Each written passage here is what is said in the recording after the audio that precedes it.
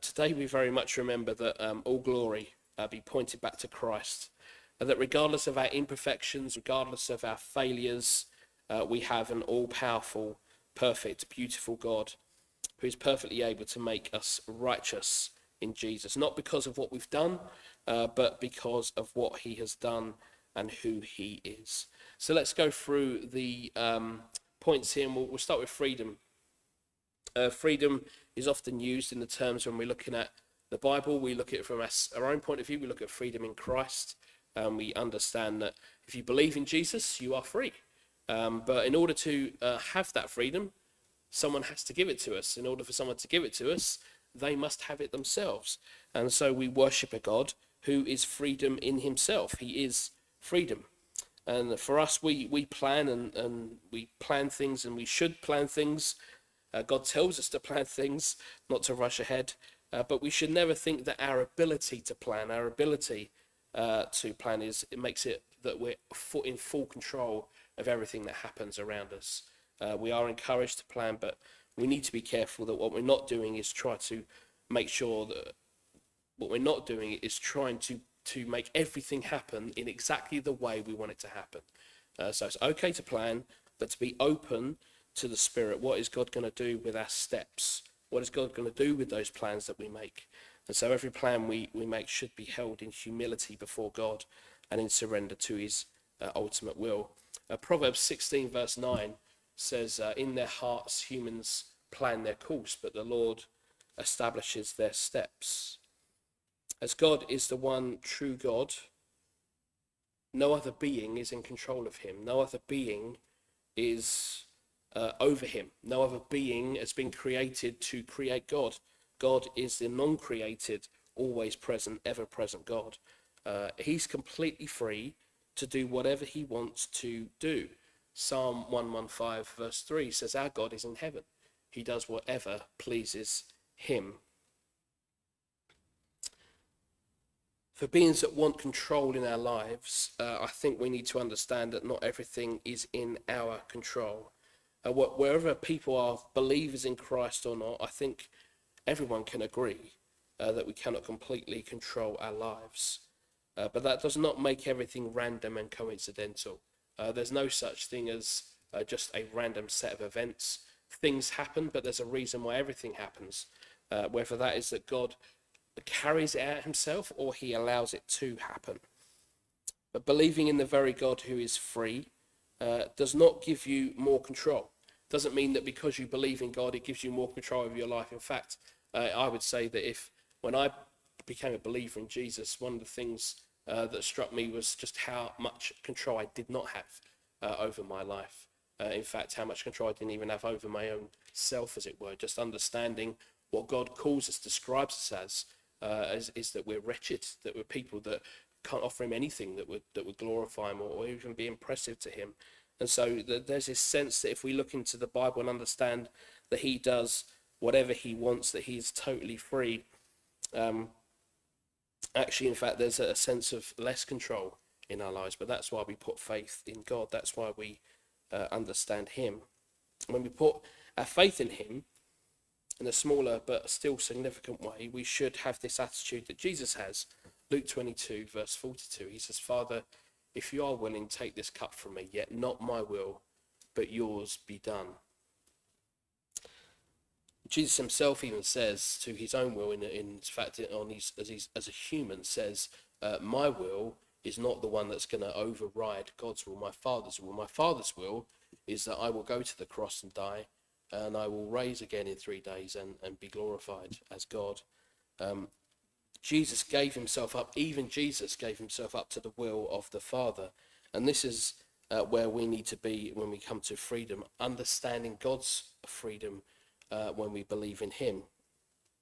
If we want to be more Christ-like, then part of that must be aligning our sense of freedom with his.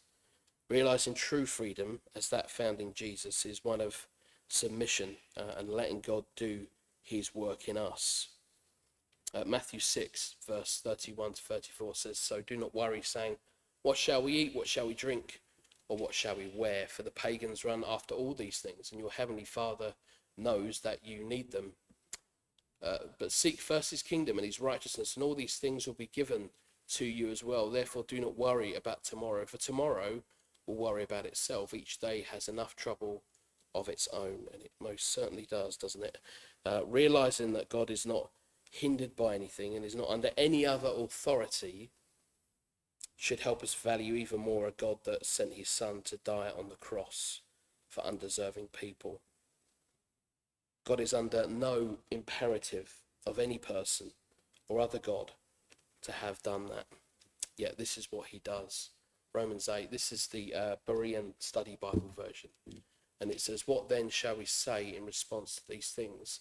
If God is for us, who can be against us? He who did not spare his own son, but gave him up for us all, how will he not also, along with him, freely give us all things? Who will bring any charge against God's elect? It is God who justifies. Who is there to condemn us? For Christ Jesus, who died, and more than that, was raised to life, is at the right hand of God, and he is interceding for us.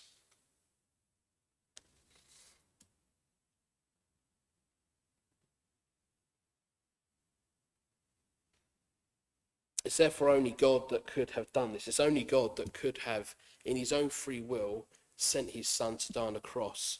It is only God who has decided to do that on his own volition. And he's done it under his own free will and power. And so then that does nicely connect with how he is omnipotent. He is all powerful. And I think this is a good point to talk about God's power in regard to his provision of salvation and his victory over the devil. I think sometimes we picture salvation as some sort of battle between good and evil.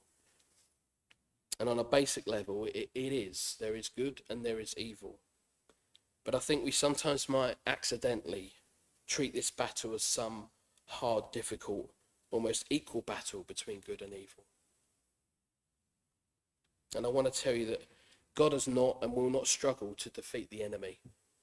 This is not a movie. This is not a film. It's not a TV show in where you always get the same pattern occurring. What they do is they show you the good have to almost die first, almost be defeated, and then comes back with some amazing last bit of strength to overcome the evil. This is not how it works in the realms of God. God is always in control. God is never half defeated. God is never just about on the ropes. God is always fully in power. Satan, the devil, and the enemy have no power over God whatsoever.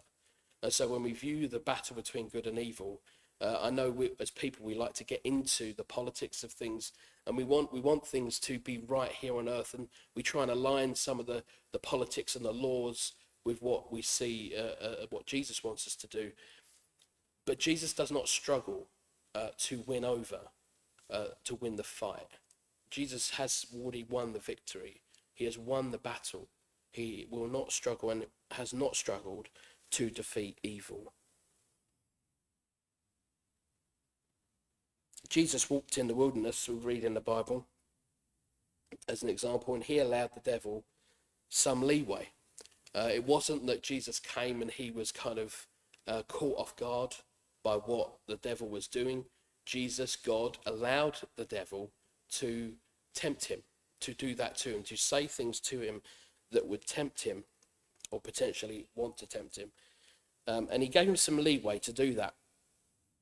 Not only did Jesus always have a response, though, to everything that the devil threw at him, every attempt to tempt him, but there's this last section here, as we read in the wilderness, that I want to read, that just as he leaves the wilderness, here's what happens. Matthew 4:10-11. Jesus said to him, "Away from me, Satan, for it is written, worship the Lord your God, serve him only." Then the devil left him, and the angels came and attended him. The part that is particularly important here is Jesus saying, "Away from me, Satan," and then the devil left him. Jesus literally just spoke some words of power that only he can speak to the devil, and those words made Satan leave. Satan didn't sort of struggle and then I can overcome these words. Jesus spoke them, and then the devil had to obey. The devil could not go up against Jesus once Jesus said, that's it, it's enough, no more. It's finished here. We're done here, so you can go away now. And then Satan had to go away. Satan had to leave. So it's not hard for God to do away with Satan. And when he commands it, it makes it so. And this fight is not an equal fight. We have to be clear, it's not an equal fight, and that's a good thing. It's not an equal fight between good and evil because God is all-powerful. If God is all-powerful, then no one else can be all-powerful also. It means Satan is not all-powerful. It means Satan is defeated by God because he is all-powerful and is ruled by no one. For us, however, we should not underestimate the devil's power to tempt us. The Bible tells us here in James 4 verse 7, submit yourselves then to God, resist the devil, and he will flee from you. We're called to resist the schemes and temptation of the devil. But nowhere in the Bible are we told we can defeat him ourselves. We should not personally defy the devil. We need to respect his power and should neither underestimate or overestimate him. In fact, whenever the defeat of the devil is spoken about, it is always in reference to God being greater in power to defeat him and defeat him easily. Romans 16 verse 20 says the God of peace will soon crush Satan under his feet, or under your feet. The grace of our Lord Jesus be with you. To overestimate his power, to overestimate the devil's power, is to believe that we're capable of defeating the devil simply by repeating some words from the Bible with more and more passion and zeal. Just because we say the words doesn't mean that that's going to have any effect unless it's all about Jesus. And as Jesus is the one who is making that happen. If it's under our own effort, it's likely that that won't have any effect at all to the devil's schemes. In fact, we see in Acts that it almost invites the devil to attack us when we believe that we in ourselves are capable of defeating him by saying a few words that sound impressive to everyone else. But accepting the grace of our Lord Jesus is accepting the freedom and power that is fully competent, enabling. Psalm 55 verse 22, cast your cares on the Lord and he will sustain you. He will never let the righteous be shaken. 1 Peter 5, 6-7, humble yourselves therefore under God's mighty hand that he may lift you up in due time. Cast all your anxiety on him because he cares for you. To truly see that God is powerful, we need to relinquish this falsehood of control. We need to let go of this falsehood of control. Now, that doesn't mean that we don't plan, doesn't mean that you don't take control of your life and in situations or in our decisions, doesn't mean that you don't do that. Of course, we still plan and do so wisely. But this control does not, and we need to be careful that this control does not consume us and lead us to think that we have all the answers. I believe it to be right that we do take action and responsibility for those actions. But at no point should we be under any illusion that our control of things is equal.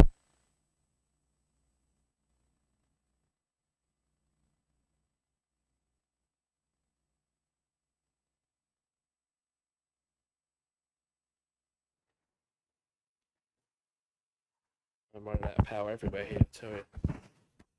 Okay. I think this might go soon as well. Where was I? Yeah. In the control we exercise rightly in our lives, it should always be a reflection of God's infinite power over everything. So God has given us some limited power that we're able to live under Jesus, able to sustain because of him under attack and under temptation and schemes of the devil. But it should always be a reflection of God's infinite power over everything, always having in view that God in his grace has given us limited power to reflect his unlimited power and glory. So when we say when Jesus says not my will but yours, this is something that we are doing also. We're saying not my will, Lord, but your will. Not my power, your power. I'm going to lose power shortly. Can you do me a favour, Dan? Can you get the batteries from the back, please?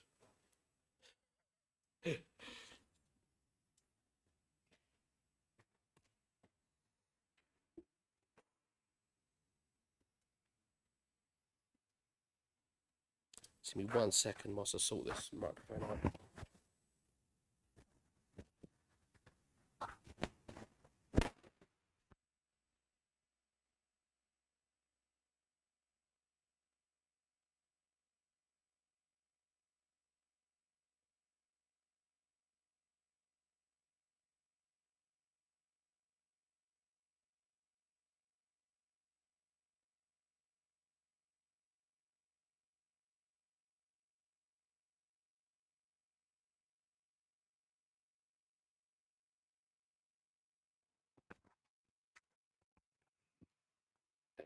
It's done.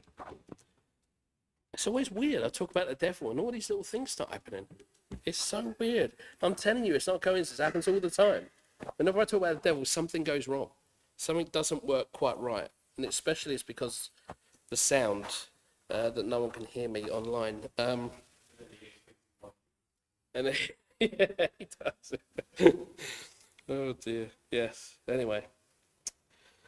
So what we're always doing here is always giving back to God and saying, Lord, it's all about your power. You're able to do fully what is possible. I'm here to reflect your glory. I'm here merely to say that Jesus is Lord. Jesus is who he says he is. You are an all-powerful God who I'm just reflecting through my work here on earth in terms of being a servant to you. And so that's what we should do when we're looking at certainly the power of God and how he is all-powerful and all-capable. We are not, but we rely on him, trust on him to deliver us from evil. And so let's look at the next section, perfect. God is perfect. In everything he is and does, God is perfect in every single way. Psalm 18 verse 30 says, as for God, his way is perfect. The Lord's word is flawless. He shields all who take refuge in him. God has demonstrated that he is perfect by his own word that proved itself to be true. God said and willed what would be done, and it was done. And so in his perfection, we're told that so dependable is this perfection of God that never wavers, that we can trust in him by taking refuge in him, putting our faith and trust in him. It is only God who is perfect, the God of the Bible who is absolutely perfect. So for the subject of perfection, I want to alleviate a burden of perfectionism on us. I want to alleviate a burden that doesn't exist and is often spoken about, which is not true. It's a falsehood of what Jesus says. People take words of what Jesus said and they say, well, that must mean that, and therefore I must have to be perfect. There is a sense of we want to be holy. This is true, and actually it's one of the translations of what I'm going to read to you. But actually, perfect in terms of your perfect actions is not possible. You cannot be perfect every day. You cannot be perfect. And the key to this point, and it's really important, is if we suddenly say that I am able to be perfect in this life, what's the point of Jesus? If I'm able to do this, and there's a point I reach this perfection now, not when I see God, but before that, then I have to ask the question, what's the point of Jesus? Jesus is no longer needed if I can reach perfection today. And so I want to just alleviate a burden because it causes lots of people to even walk away from the faith when the expectation is you must be perfect in your act. When Jesus preached the Sermon on the Mount, he said this to people, Matthew 5:48, be perfect, therefore, as your heavenly Father is perfect. And there are a few things that are going on here that needs to be explained. Jesus says this before he goes to the cross.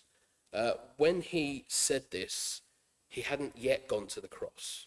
The basic thing here that we must understand, even before we get into why he said this statement, is that Jesus says this before he goes to the cross and dies, for the very law that he's talking about here. Before he died, before he rose again, he said, be perfect, therefore, as your heavenly Father is perfect. Now, Jesus, I'm going to say something that might shock you, is really clever. God is insanely clever. Maybe insane is not the right word. He's incredibly clever. When he did this Sermon on the Mount, he made so many statements about what we should do. He said, even if you look at someone, you've got adultery in your heart. Even if you look at them and not do actual adultery, you've already cheated in your heart. And the thing is, if you don't see these, particularly the Sermon on the Mount, as something that actually is God is preparing people's hearts for, when he says the only way you're going to overcome this is not by trying to complete the law yourselves, because you're not going to do that. But the only way you're going to do it is if you believe in me, who's come to die for the sin that I'm talking about on this sermon. The very thing that I've come to do, to tell you about, is you can't do it. And so he says, in all these things, the statements that he makes in the Sermon on the Mount, actually he's kind of making this point that's saying, you're not going to be able to do this. You see, even if you don't openly practice something, you're going to think it. And even when you think it, you've actually done it. There's no way around that. There's no way to stop that from happening. But Jesus did this so that when he went to the cross, people would understand he's come to fulfill that law. He's come to make that okay, to sin to go away, to be paid for, so that when we sin, we go, but it's got to be about Jesus, and Jesus, forgive me for having those thoughts. Forgive me for having and doing those things. And Jesus, only under him will we be forgiven, not for ourselves and our own effort. And so that's the first thing that's going on here. And so in Jesus' death and resurrection, Jesus then fulfilled that requirement of being perfect. He is only he is able to be perfect.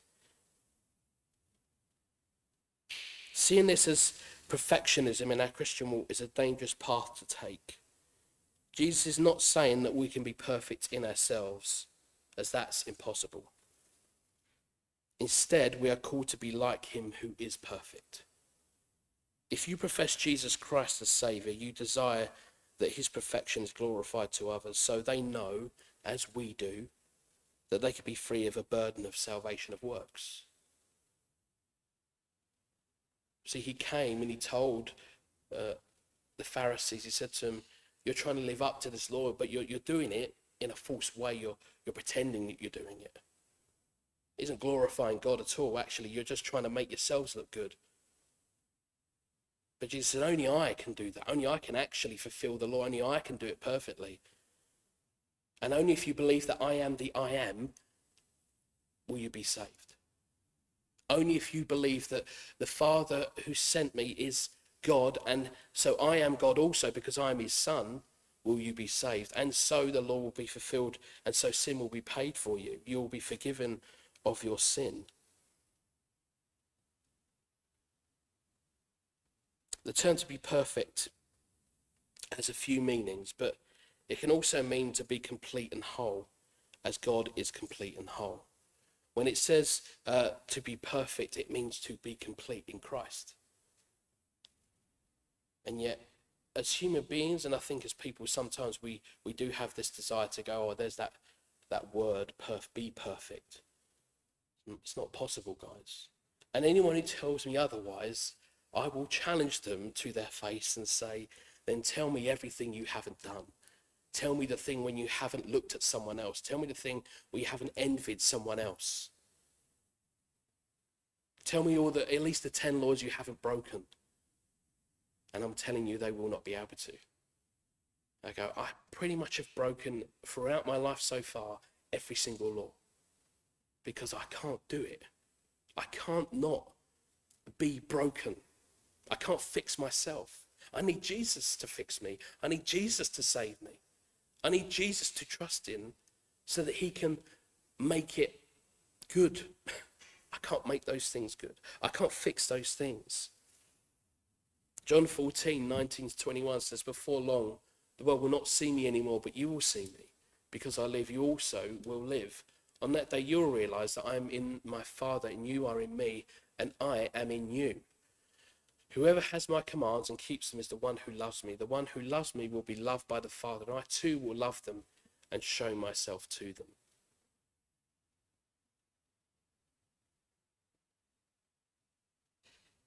You see, even so, even when we fall to sin, even when temptation gets us, we can still have this completeness during those times when we ask for forgiveness, seek repentance, admit we're not perfect, admit we're broken. 1 John 1, 5-10 says, "This is the message we've heard from him and declare to you, God is light, and in him there is no darkness at all. If we claim to have fellowship with him and yet walk in the darkness, we lie and do not live out the truth. But if we walk in the light as he is in the light, we have fellowship with one another, and the blood of Jesus, his Son, purifies us from all sin. If we claim to be without sin, we deceive ourselves, and the truth is not in us. If we confess our sin, he is faithful and just and will forgive us our sins, purify us from all unrighteousness. If we claim we have not sinned, we make him out to be a liar, and his word is not in us." At no point do any of these verses call the person to be the one who has got to be perfect. In fact, what these verses tell us is that if we pretend to be the one who is perfect, we are liars. God is not in us. We do not believe in the Jesus of the Bible. We believe in the God of ourselves. If we confess our sin, these verses tell us this: if you're honest with God about your sin, he is faithful to forgive. This is why we've got to lift this burden from people. This lie that tells people you must do these things perfectly, and then when you don't, we can come down on you like a ton of bricks, says the person who was sinning yesterday. It's incredible. It's incredible how we treat one another in church. Incredible. It's terrible. We're all unrighteous, all deserving of wrath, all deserving of God's fair judgment on us. And yet he says, through Jesus Christ, if you confess your sin, he will forgive you.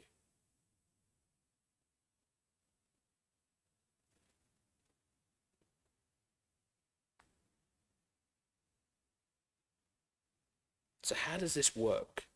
It is true that, of course, we want to be holy. We want to be righteous. We want to do well as good servants of God. That is true.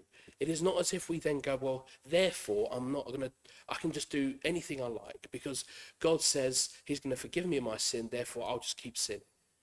As it says in Romans, right? As Paul says to him. They try and use that argument to trip him up and say, therefore, should we not just go and sin as much as we like because God will forgive us? Won't that glorify him actually? If I look really bad, he'll look really great. No, that's not how it works, Paul says. That's not how it works. You are not being Christ-like in that attitude.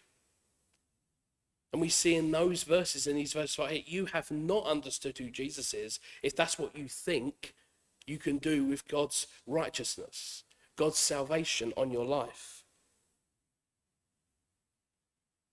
So how does it work? What are we called here to do as Christians? Well, every day we say that we're being made more Christ-like.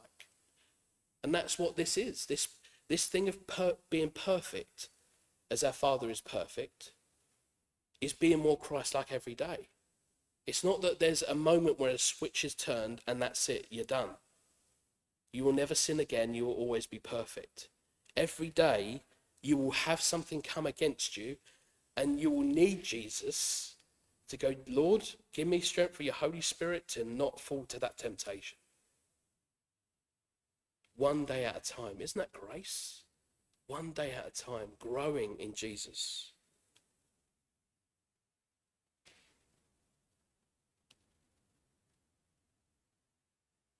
So to understand that we're being made more Christ-like is biblical, but to believe that we're able to obey 100% of the time is a lie by the devil. When you feel guilty and you give your sin to Jesus, to God, and you say, Lord, forgive me, it's done. Forgiven. Genuinely don't want to do that. Genuinely don't want to fall to that sin. But when the devil's using it to say, yeah, but look how a mess you are, look how terrible you are, he's not going to be impressed with you. It's the lie of the devil. I've said this before, but when I hear that, when I get that sense that my flesh is saying, look at you, he's not really impressed with you. He doesn't even want you. So you know what? I don't want me. There's times I don't want to be me. But you know what? Jesus wants me. And that's enough. I don't need to do anything more. I just need to submit to my Lord and Saviour, and he does the rest. It's all about him and not about me. And so what we do, we live to be more Christ-like, and we glorify Christ in doing so, so others will see and show the power of a perfect God working in imperfection. 2 Corinthians 4 verse 7 says, but we have this treasure in jars of clay to show that this all-surpassing power is from God and not from us. Not from us. The Christian calling is not a calling to perfection. It is a calling to remain uncomfortably with our imperfections so that God's glory can shine all the more powerfully.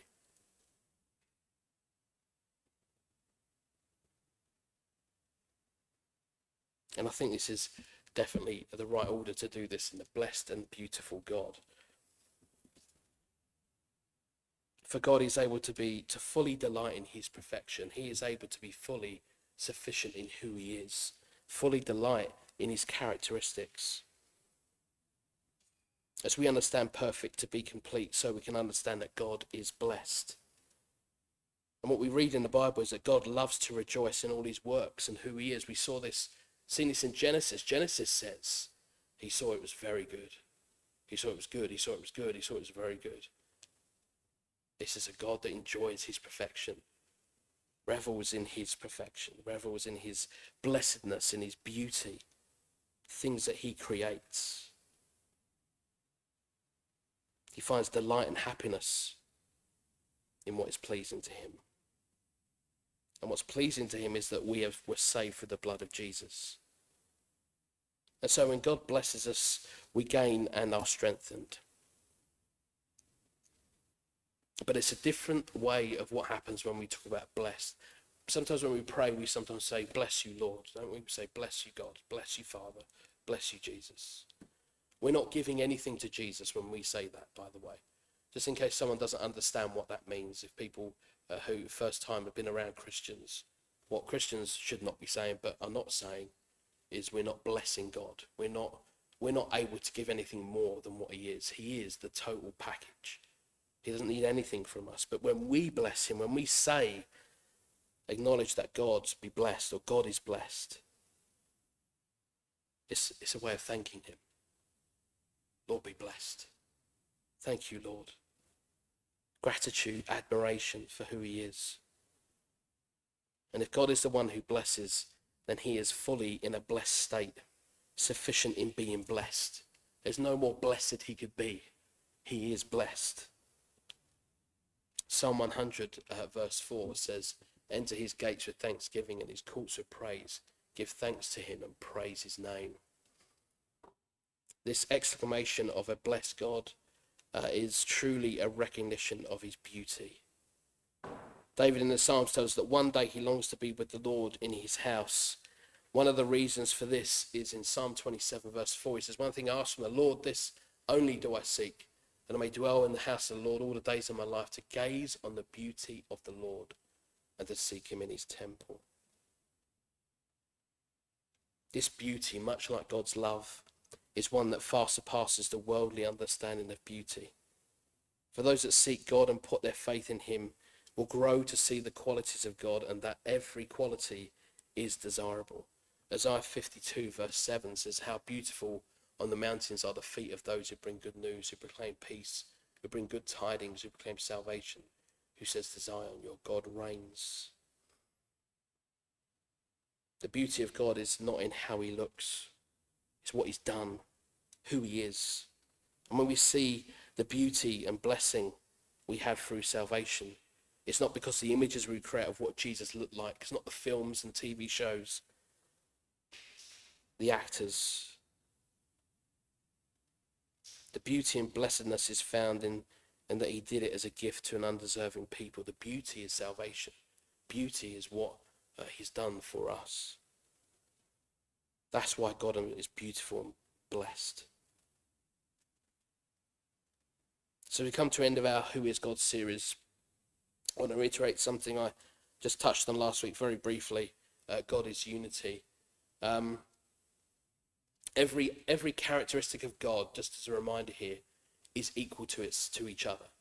There is no moment where God is more loving or less loving. There's no more wrathful or less wrathful. He is always the same. Every attribute always remains perfect, perfectly working together.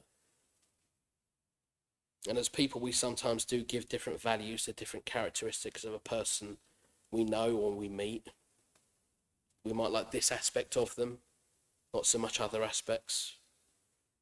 And so in that we give these characteristic different values to others. But God's characteristics, all these attributes, are all equal. To know who God truly is, we must embrace and accept every attribute that makes him God, no matter how much it might rub up against our worldly ways, and it will. Colossians 2 verse 9 says, for in Christ all the fullness of the deity lives in bodily form. God is fully and completely every attribute all the time and every time. To truly embrace the fullness of God is to understand grace and so be saved. John 1 verse 16. Out of his fullness we have all received grace in place of grace already given. Grace upon grace, undeserving, more than we deserve. And so we can go away from this series knowing that God is perfect in everything that he is, in every attribute, in every action and decision that he has made and will make and do and plan that he has made. Everything, no matter what happens in our lives, God is perfect, powerful, loving, fair, right and good. I'm going to pray and then we'll worship. I think there's some goodies afterwards, by the way. Yeah, I won't tell you what they are. Anyway.